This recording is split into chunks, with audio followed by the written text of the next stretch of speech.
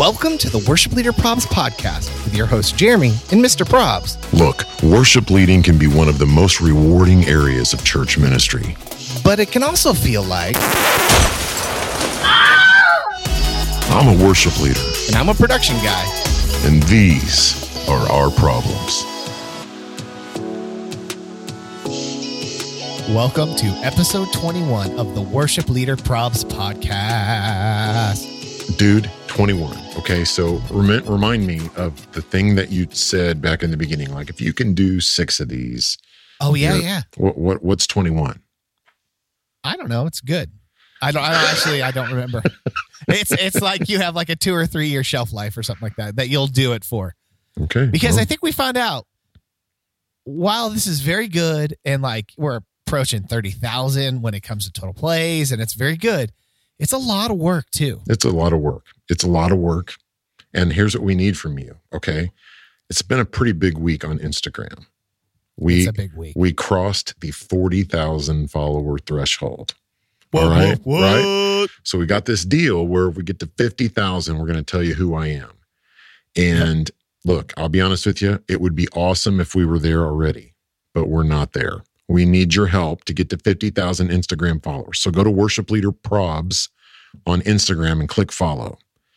Then click pause on this podcast. What you're going to do when you hit pause is go make sure you've subscribed to the podcast. Make sure you've left a 5-star review, because what we learned from our Canadian friends is you would be a doink if you leave anything less than 5 stars. So give us 5 stars, write some nice words, because we're artists and we're fragile. We are very fragile. We're so fragile, right? Yeah. So it must be Italian. 5 stars. We need it. Help us. We need it. Help us. So, okay. I know this is going to be a couple weeks off, Worship Leader Probs Nation. But can we talk a little bit about our interview today? And so the way we record, it's a little funky. So we do the interview with whoever the guest is on a certain day of the week, but then we don't record the beginning portion of the podcast and the ending of the podcast until Sunday afternoons. And so we're kind of all over the place with when we record. So today we interviewed actually a good friend of Mr. Probs today. So who did we interview? The one and only Sandi Patty. Yo. And here's the deal. If that name is new to you, you need to go Google Sandi, Sandipatty. Okay. Gotta hit the Googles. At the Googles. I got one number that you need to know. 11 million records sold. And for our young audience that listens to this podcast, that wasn't 11 million streams. That wasn't, like single sold on iTunes. That is 11 million records that people either went to the show and bought, got in their car, went to the Christian bookstore and picked up. That is unbelievable. You need to know something that Jeremy even said when we recorded. Like most people who are doing Christian music today are standing on her shoulders. She 100%. Was one of the first, and she took it to unbelievable places. 40 Dove Awards, 5 Grammys. Yeah. 3 platinum albums, 5 gold albums. Platinum. That means 1 mil just on one album. And she did that 3 times. 1 million albums. Right. So my now, best Dr. Evil voice. So now she's in a church and she's doing what we do.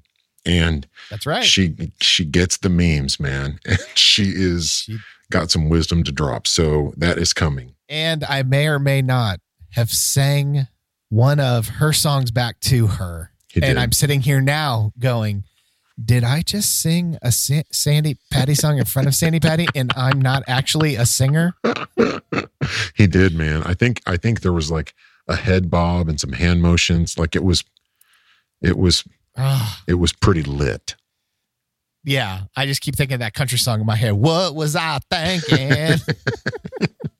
Hey, I told my wife, because my wife is a huge Sandi Patty fan. And at the end, we were already done recording. And my wife, I knew she was coming. So she came in and she composed herself. But she said she got in her car and fangirled out. So what was the song you sang? Remind me. Well, I don't want to give them too much of a hint right now. Okay. All right.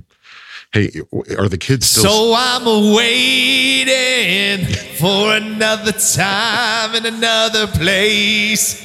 Nice. Woo! What is it? It was funny. Are the kids saying the fleek? Or what is... It's on fleek. On fleek. Are the kids still saying that? They were saying that. They're not saying it anymore? They still are. Really? Yeah, totes, dude. Dude. What's the opposite of totes my goats?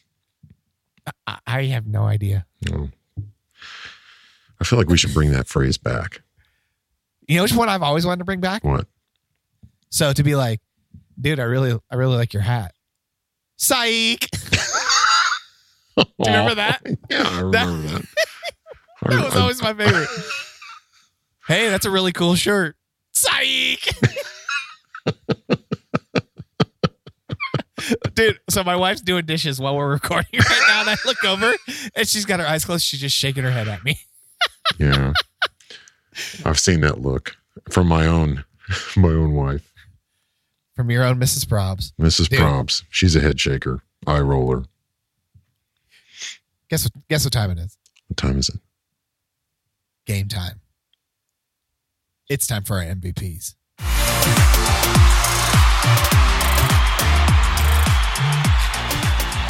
Okay, so each week on the Worship Leader Probs podcast, we like to recognize those people who go the extra mile in our churches.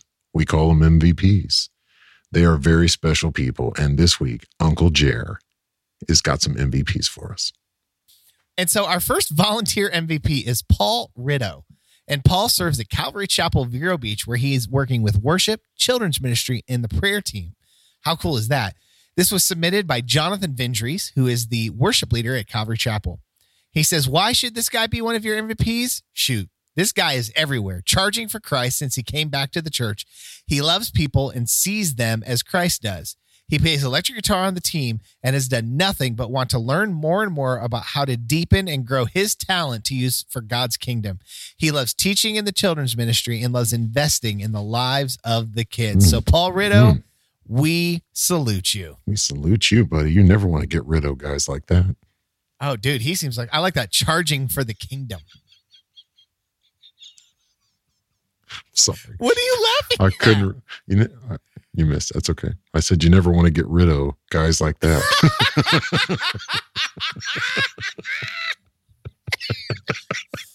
Sorry. And our next volunteer is a lady by the name of Leah Norton. And Leah Norton is one of the acoustic guitar players at Pathway Church, where I serve. And so our worship pastor, Randy Miller, who's a former MVP, nominated Leah. And so here's what he has to say about Leah. Leah has broken out of her introversion and followed the Lord into a platform position on the worship team, which is typically terrifying for people who don't want attention. She has blossomed into a very savvy acoustic guitar player.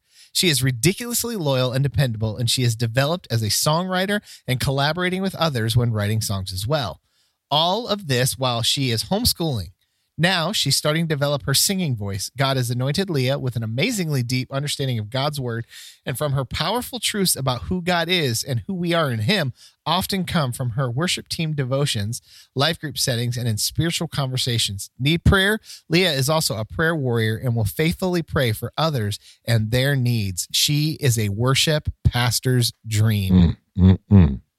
That's awesome. And so so we had a time where we lost a couple acoustic guitar players all at the same time. And she played 30 weeks in a row. Oh my goodness. So she went from, we had to like convince her to get up on the platform in the first place. And then when some things went down, she played 30 weeks in a row. And so Leah Norton, we salute you.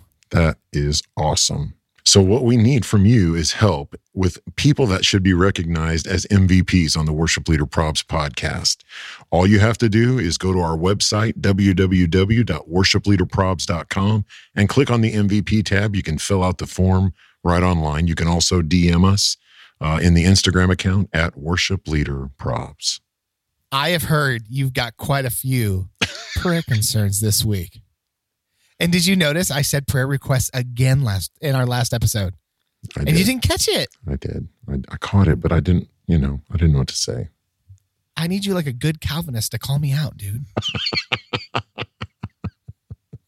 Right? Pretty good. A good Calvinist. That's awesome. So why don't we take a few moments here and read some of our prayer concerns? In the prayer concerns portion of our podcast, we like to take all of the nasty things that people like to put in the prayer section of all of our comment cards that we have at the church. Some of us may call them our connection card or our welcome card. And every week as we're going through so we can get to know our people better, people always think that that's the right place to make some sort of a complaint that they have against the church. And so, Mr. Probs, what do we got this week? So they write nasty stuff on there. Sometimes. We might need to change the music. Little Janet Jackson on there. Yeah, maybe. Okay, I've got 3 prayer concerns this week. And here is number 1. A guy once complained about me wearing red shoes while I led worship because, quote, it caused him to stumble. Oh my goodness. I can't look at red shoes the same anymore. So wouldn't that be considered a nasty thing? That would be pretty nasty. She's just trying to look good, man. She's trying to look fashionable. Wear some red shoes out there. Bro, if he was wearing red shoes and directing the choir. And if this is your first time listening to the podcast, you need to go back because that is a reference to a former episode. Yeah. These are crazy, man. Here's number 2. We won't be coming back. Worship is only good when that one girl sings, and she doesn't sing enough for us. Okay. It because basically the church is Burger King. You can have it your way. Exactly, right? Really coming from the heart on this. I feel that. I really do. Okay, here's the last one. Literally got one today. Telling me not to look around the room when leading worship so they don't have to make eye contact with me. Oh, my goodness. Please, don't lead us in worship. What does that even mean, man? Oh, my goodness. Wow. Well, hey, listeners, thank you so much for sending in your prayer concerns. We love to go through these and listen to them. And I think in a couple of weeks, we're going to do an episode where we just go back and cut and paste all the prayer concerns into just one big episode because I just think it would be pretty funny. It'd be a feast for the senses is what it would be. It would be. It would be. So if you'd like us to read yours, you can always DM it to us. You can send us an email at info@worshipleaderprobs.com. And like we've always said, we'll never use your name or your church's name. We'll keep it 100% anonymous. So, Mr. Probs, let's get into the last portion of our podcast that we like to call sliding into the DMs. So we get a lot of DMs to our Instagram account. That's now over 40,000 people, by the way. And so we like to take a moment on the podcast just to pick one or two of the questions and to go through and answer them live here for you guys. And so, Mr. Probs, what are we talking about this week? We got a lot of questions this last week, for whatever reason, about in-ear monitors and how to mix them. Like, what should you have in there? How much is up to the person? What do you suggest? How do you help? That kind of stuff. So if you want to start. Yeah.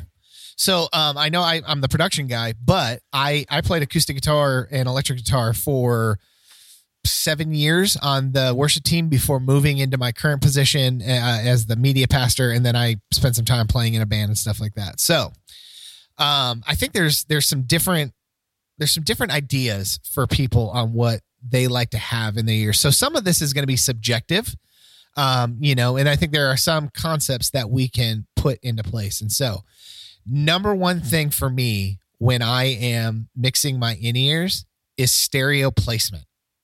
So in many of our, whether it's an Aviom, whether you're using Live Mix, the Allen & Heath ME1s, or even if they're mixing, at front of house, or you have a monitor console that's specifically doing your ears.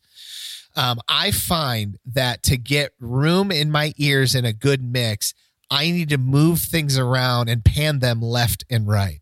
And so what I really try to do is whether I'm singing or I'm the acoustic guitar player, I always do whatever my main thing is. I will leave that in the middle. And then I always try to, like when I first got on ears, like let's say I'm all the way stage left, I would pan accordingly in my ear. So let's say I wanted to get, my wife was singing and I knew she had a solo and I'm the one that has to play acoustic at the beginning. If she was all the way to my right, I would pan her all the way to the right and kind of try to get in my ears, like where she was standing, in order to try to make it feel a little bit more like real in your ears, you know? Mm-hmm. Eventually I kind of got away from that and I was more like, I want to hear myself. And then I just want to have room to be able to hear other things. And so, I would start myself in the middle. I would take the vocals and I would just pan them all the way left and right. That's just what I did for myself. I typically leave the click in the middle because it's really important to me that I hear the click and can stay on top of that. And then honestly, my personal in-ear mix, I keep the drums, the click, myself, depends on the electric guitar player, but typically electric guitar and the lead vocalist. I don't really put, I would put no tracks in my ears. I wouldn't put many, like the singers would kind of be there, but it would really just be my lead.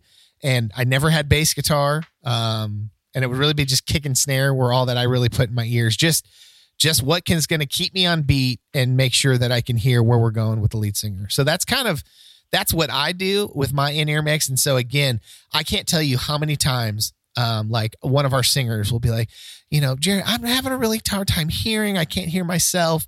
And I'll go up and they've got like everything is right in the middle. Or I can't tell how many times like somebody will sing with just one ear in and I'll go up and I'll be like, so you can't hear yourself, right? And I'm like, yeah, what ear do you have in? Well, I keep my left ear in. I'll be like, do you realize you're panned all the way to the right? That explains it. Like that happens more often than not. A lot of times if I just go up and I pan everything in stereo and we'll go, hey, how's that better now? And I won't even touch levels sometimes. And they're like, oh my gosh, that's night and day better. So let me ask you a question as a platform person. And like if you're at front of house, and you're mixing ears from back there, let's say, what is the best way to communicate what we're needing to you? Mm-hmm. So for me, it starts at sound check. So in the situations I've been in where I've needed to mix ears from front of house, we go through and we just kind of line check everything first, make sure everybody's got signal. And then how I do it is I have, when we're doing sound check, when we're actually doing the sound check, I'll be like, all right, let's start with the kick. I have everyone raise their hand. And when they get enough of the, whatever that is we're checking, I have them put their hands down. Nice. So that way, like say, all right, let's hit kick. And then I'm only going, one at a time through. But if I know I'm waiting for the bass player, as soon as his hand goes down, I move to the next one. And then we'll go, all right, here we go. Snare, we'll hit the snare. Everybody put your hands up.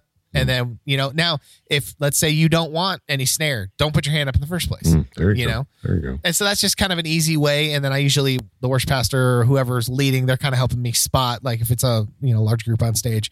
And so that's how we would run through. And then, at the end, we would like run a song and ask, all right, does anybody have any major things they need fixed right now? And then, and then so from there, typically what we would do, like I like to use finger, like your pointer finger up or down, and then the OK symbol for when it's good. Because if you give a thumbs up, that could lead me to believe that you want me to actually raise your levels. Yeah. So I go finger pointing up, finger pointing down, or an OK symbol when it's where you want it.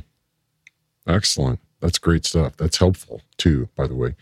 Yeah. We just went to Live Mix. Oh, those are cool. Right? The little box. Yeah. So lots of options, really, really helpful.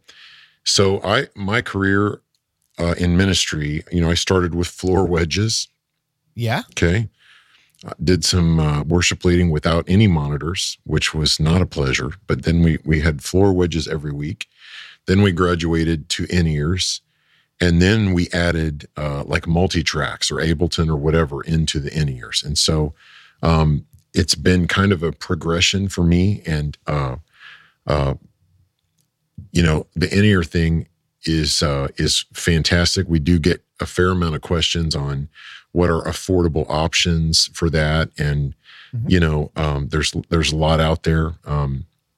So, do some research. I know Jeremy uses all. We have an older Aviom system, but there are some other systems out, like the Allen and Heath ME1s. Yeah. I've used a couple of times. Those are fantastic. Some people may disagree with me. I was really impressed with the Behringer in-ear system, and they're on the more affordable side. And so there's lots of good options out there for that. The live mix, our in-ears were mixed from front of house before we went to live mix. And we went to live mix maybe, I don't know, 6 months ago, 7-8 months ago, something like that. Took a little getting used to. But it is very nice to have control. Yeah. In terms of what you should have in there, like if you're a worship leader or a singer, you got to have a click.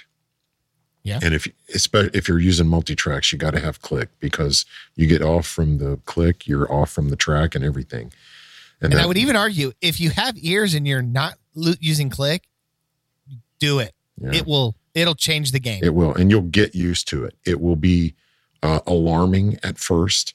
And, our Ableton has the voice cues on it as well. And that probably is more alarming than the click itself is. But if you've seen the movie Anchorman, did you type that on there? I told you he'll read anything you put on the teleprompter. Well, yeah, it's a bit of that sensation. Like if you do a month with click and vocal cues, and then you go someplace to lead and you don't have that, you will be going, holy cow, I need my cues back, because Absolutely. It really sets you free. And we'll get tons of DMs from people saying, just learn your music. Well, here's the deal. You got to be prepared and you got to know your music. But there are so many things that can happen in the course of a service. You're sometimes singing and playing, you're leading worship, you're focusing on a lot of things. And it is really, it is something that sets you free to lead. You don't have to be concerned about the form. You've thought that through already when you put your vocal cues in. So yeah. I am a proponent of that. It doesn't mean it's a hard and fast rule. Do what you feel comfortable with. But I would encourage you. I'd encourage you to try it. You need to listen to him. Well, I would encourage you to try it. Okay. Often I find that when people think about tracks, it doesn't give you any freedom. And you know what? You can set them up so that they don't give you any freedom, but you can also set them up that they give you freedom. So do some research and at least be educated about it before you make a hard and fast rule for yourself. So correct. I like to have click. I like to have vocal cues. I like to have a lot of pitch. I will say with the advent of multi-tracks, I think sometimes pitch, the center of the pitch can be tough to nail sometimes. Because some of the tracks, especially today, there's 8,000 synth, lines on whatever the track is. And so, I don't use a ton of the track in my ears. I like to have, something that gives me a good center of pitch. And I'll be straight up with you. Acoustic guitar does not do that for me. I'm a keyboard player. And so I'm used to hearing that kind of a pitch, and sometimes it's a little harder for me with acoustic guitar for whatever reason.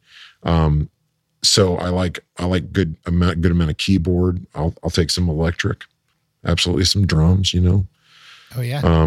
But yeah, you've got to be able to sing in time. You've got to be able to stay on pitch. That's right. Are you a both ears in guy? Absolutely. I wasn't for a while, and I'm of the age where I've been using in-ears for almost 20 years.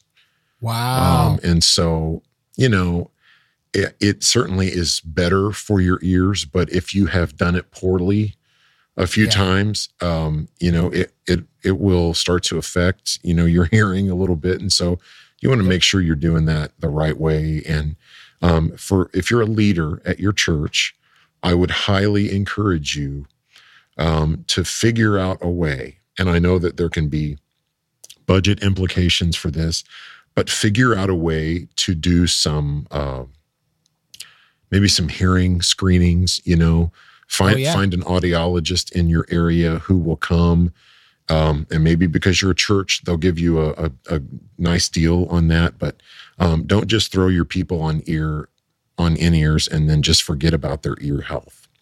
Yeah, that's right. You got one set of ears, and if it goes, it's not coming back. That's so right. So be mindful of the ear health of your staff and your volunteers. Yep. And I would highly recommend, if you can do it, use both ears. There's a lot of research that shows if you only use one, you're forcing the other ear to work harder. And I find whenever I've gone up to somebody who uses one ear, they've usually had to turn it up volume wise to get what they need to hear. It's bad. It's bad for you. Yeah. And then you start to rely on the house too much, and over singing can happen. And it's just like click. Just do it. Yeah. Just do it. Do it for a month. Yeah. Do it for a month. Don't take it out. Do it for a month and give it a really good test drive. Both ears. That's right. Good. Well, hey guys, we're going to jump into our part 2 of our interview with Mia Fields. And so for all of our songwriting friends, she's going to really jump into some stuff with songwriting, and it's magical. So enjoy part 2 with Mia Fields. Oh yeah. Amen. Amen. To that. Is right. Wow. Mia, what would you say to, so a lot of our listeners and the people who follow the Instagram account are on the younger end of life, just starting out. Maybe some of them are wrestling with a call to ministry. Maybe some of them, they want to write songs. They're not sure where to start. Like, what would your word of encouragement be to them? Well, I think sometimes my word of encouragement isn't that encouraging to people, because I think lots of times people want the fast answer. They want like how to write hits in 3 easy steps. But I don't actually have that answer for you, because it's not been my experience. I often will give like the Simon Cowell kind of answer, and that's work hard. But I will say this. It's amazing how when you live surrendered and live willing, that before you're ready, God will still like give you upgrades before you even have all the tools you think you need. So to be honest, wow. I started writing songs, when I was like 16, and had my first song recorded on a United album when I was 18 or 19. And I didn't know how to play very many chords. I didn't even really know what I was doing. But like, it's amazing how God put people around me to set it up to win, and how like He made it work, And so I think just start. Yeah. There's something really great about like you have in your life what you value, and like if you really value songwriting, then you will learn how to do it instead of just guessing. There's so many great resources out there that like are great tools for songwriters, so you don't feel like you're just guessing. Because there is, I think with any creativity, there's a side that feels inspired, and then there's a side that is just disciplined. I think one of the best books that people could get a hold of is Paul Baloche has a book called God Songs that is basically like everything you need to know how to write songs. Wow. And I mean, he's not too shabby of a songwriter. So. I mean, he's right. He might know a little bit about what he's talking about. Yeah, wow. He's awesome. And the book is so well done and so well written and so easy to follow, whether you're like just beginning or whether you've been doing it for a few years. Yeah. And it seems like with songwriting, you just got to do it over and over and over and over and over. I was sitting in a songwriting session at a conference with Jenny Lee Riddle. Oh, yeah. And she wrote a Revelation song. Like everyone, if you call yourself a Christian in this era, knows Revelation song, right?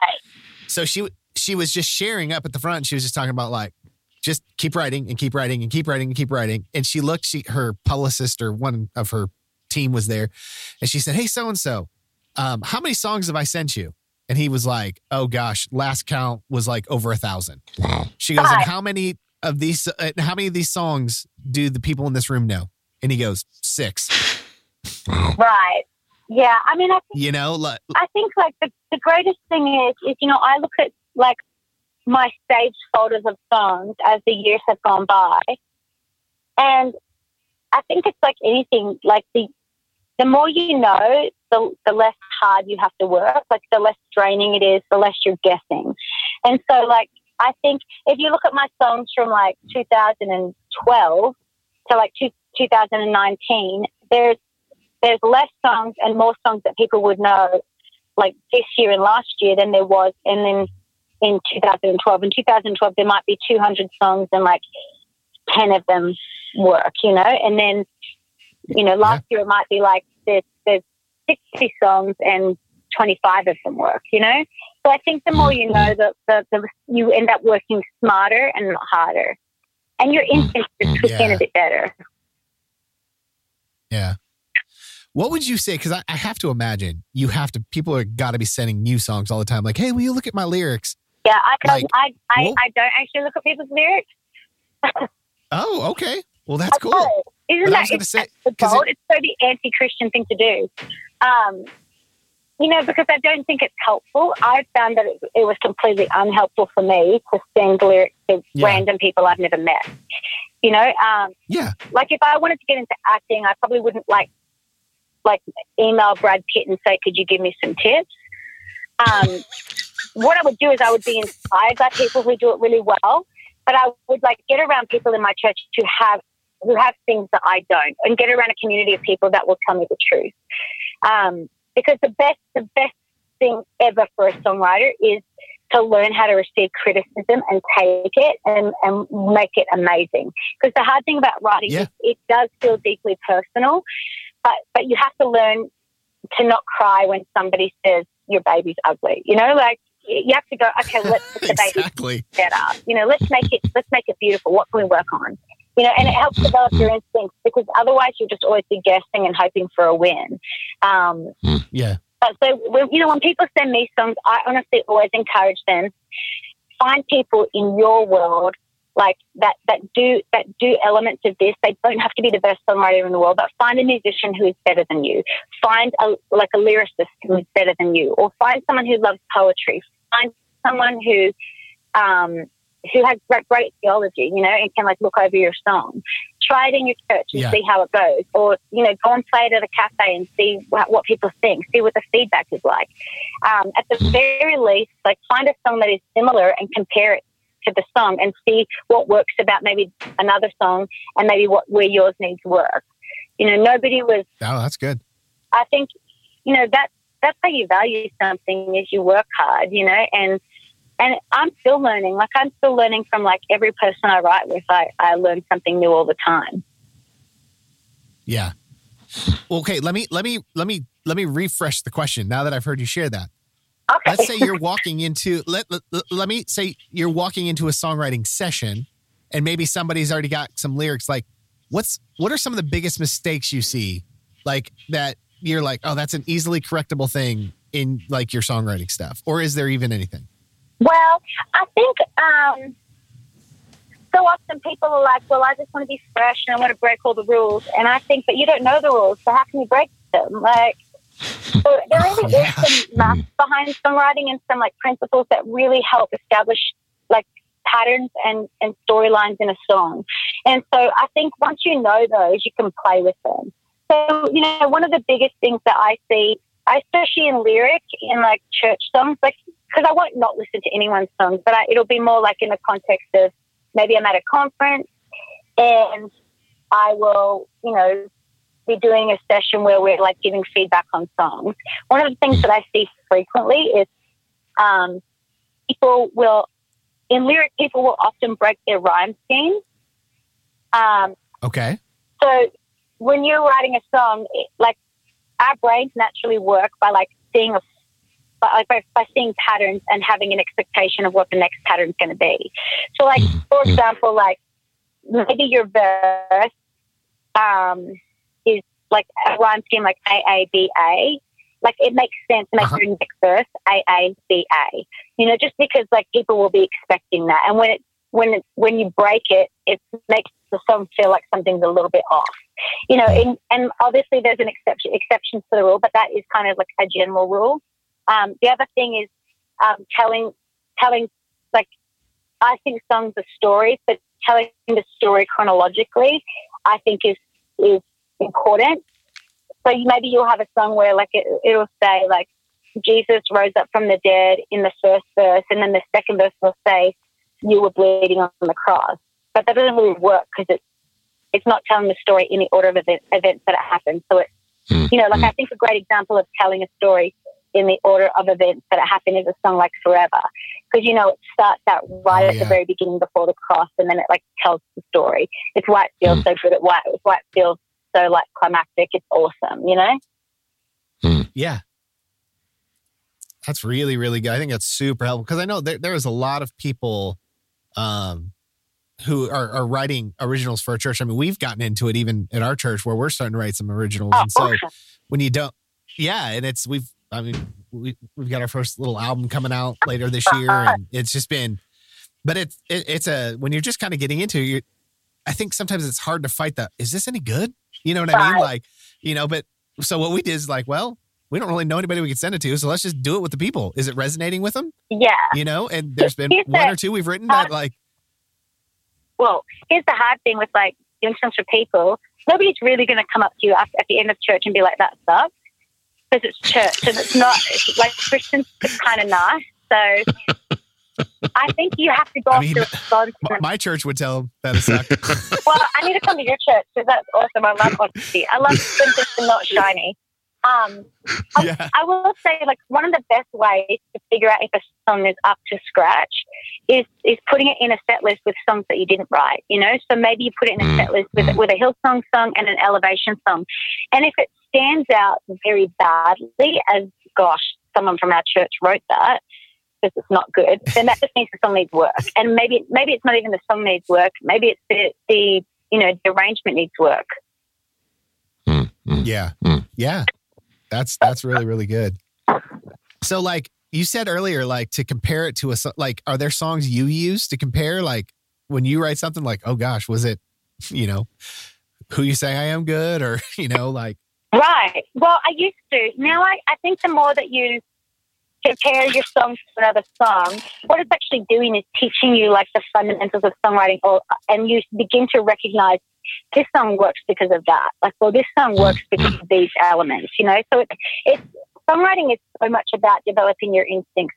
And I think anyone can write a song, but if they won't develop their instincts, they'll never write a good song because they'll be guessing, So there is certain songs that I'll be like, there's definitely songs like that I will hear and I'll think, that's awesome. If I was going to say that, how would I say it? And then I'll go and write a different song, that maybe feels like it's saying the same thing in a new way, Like I think, like Not For a Moment was because I heard that Matt Redman and Jason Ingram song Never Once. And I remember being at that recording and like them playing this song Never Once, Have We Ever Walked Alone, and I remember thinking, this is amazing. And I thought, well, if I was going to say that same message, how would I say it? And I thought, I would say Not For a Moment. Yeah. I won't go into the full story, but we interviewed Meredith Andrews, and isn't she such a legend? Oh my gosh, she is. We called the episode "Stirring Up Deep, Deep Wells" with Meredith Andrews because she is insane. Deep well, that one. Yes, she is. Sarah is like her husband as well. They're just like a power team, aren't they? They are. Oh, they sure are. But I just told her a quick story of my wife and I. We lost our first son in 2006. Oh, no. And then 7 years later, it took us 7 years to get pregnant again. And then our second son passed away in the womb, and my wife had to go in and deliver him. And like legit, I was at the Experience conference, and Meredith Andrews was singing Not For a Moment, and I had never heard it before. And it like dropped me to my knees. And so I immediately got home and I shared it with my wife, and it was like an anthem that helped us kind of get through some of the darkest times of our lives. Man. And then after a couple of years, my wife sang it to our church. Oh, wow. And here we sit 13 years later, we still don't have kids, and, we're going to adopt, and we're in the process of all that. But like, yeah, that song has been golly, you've had two songs that are like instrumental in my life, Mia. Oh, really? Yeah, well, we talked about Always, which kind of set the path for where I am now. That's amazing. And then, not for a moment. So wow, that's an incredible story. I mean, gosh, it is like those sort of things. You go, what do you say? Like, what do you do when you've said everything and you can't say it anymore? You can't pray it anymore. I think you can always sing it. You know. Absolutely. So, yeah, I was going to just say, like, if I wrote the kinds of songs that you sing, I would probably be walking around like singing them to myself, because they're the depth of the lyrics. They're just like, do you have any of your songs, any of the hundreds that we know, and maybe even some that we don't know? Is there anything that, like one of your own songs, you're going through a rough time, and that's kind of even in your mind, you hit the play button and remind yourself, you know, this is still true, even though I'm going through a rough time? Oh yeah. You know, there's plenty of songs that I've written in the rough time, because I think there's so much power in moving in the opposite spirit. And so, to be honest, then when I hit something rough again, it's almost like a reminder, like you did it once, you're going to do it again. So, like, you know, a song like there's a song called "Peace Be Still" that is about, you know, it sounds like it's about oceans, but it's actually about disappointment. I started writing it like on the edge of feeling like I was going to experience one of the biggest disappointments of my life. And my experience had been disappointment in a bunch of areas. And so I was like, God, I can't be disappointed again. And I felt like I'd say, like, you don't need to be afraid. It's just disappointment, and it's not deeper than, like, then I can heal you, and it's not deeper than my hope. And I remember, like, just going like, okay. And so when it's, you know, so I will walk around saying, like, these waves are only waves. Like, disappointment is just disappointment. Fear is just fear. It's actually not, it's not bigger than God, you know? And you can say one word, speak to it, and it can be done, you know? Absolutely. Yeah. Boy, I'll tell you, another one of your songs, my wife and I have been going through some just kind of a season of uncertainty, I guess would be a good word for it. And your song, you got in on "Not Afraid," that's on the Jesus Culture. Oh man, one of us is singing that almost every single day in our house right now. That's awesome. That's awesome. Yeah, we that song just rocked us the first time we heard it. So that's awesome. I mean, there's something to telling your situation, like, you don't get to win. Hashtag not today, Satan. Exactly. Yeah, exactly. Mia Fields is going to punch you in the face. No, basically that's what I'm going for. Like, a song like "Christ is Risen," I remember when Matt and I wrote that, I said, I want that bridge to feel like it's literally like sucked into the devil. Like, you know, oh hell, where is your victory? I want it to feel like, yeah, sucked in, like, because I think sometimes he needs a good, like, sucked in, you lost. Absolutely. He does. Absolutely. He does. Has there ever been a song you've written that you thought, it's just okay, and it, like, really, churches just grabbed a hold of it? Well, there was a song in the last Jesus Culture record that I didn't even know was recorded. And actually Not Afraid was like that as well. Like, I wrote that, like, for the Red Rocks crew, like, I'm with them, and then I didn't know that Jesus Culture recorded it as well. But there was a song called "Freedom" that Kim sings on the last Jesus Culture album, and it's a praise song, but I hadn't finished it, like, and so it was recorded, and I was like, oh, how do I know this song? Like, I know all the words already. This is so weird. And then I was like, wait a second, I wrote this. Oh, and it's in my heart. And so what had happened was the person I was writing with had like showed somebody else, and they finished it, and then Kim had heard it and loved it, and so they did it. And I rang that, like, Hank Bentley was the co-writer, and I rang him and I was like, hey, what about that song? And he goes, oh yeah, by the way, I finished it with, like, these people. So, I mean, that's like, wow. That's amazing. That's so cool.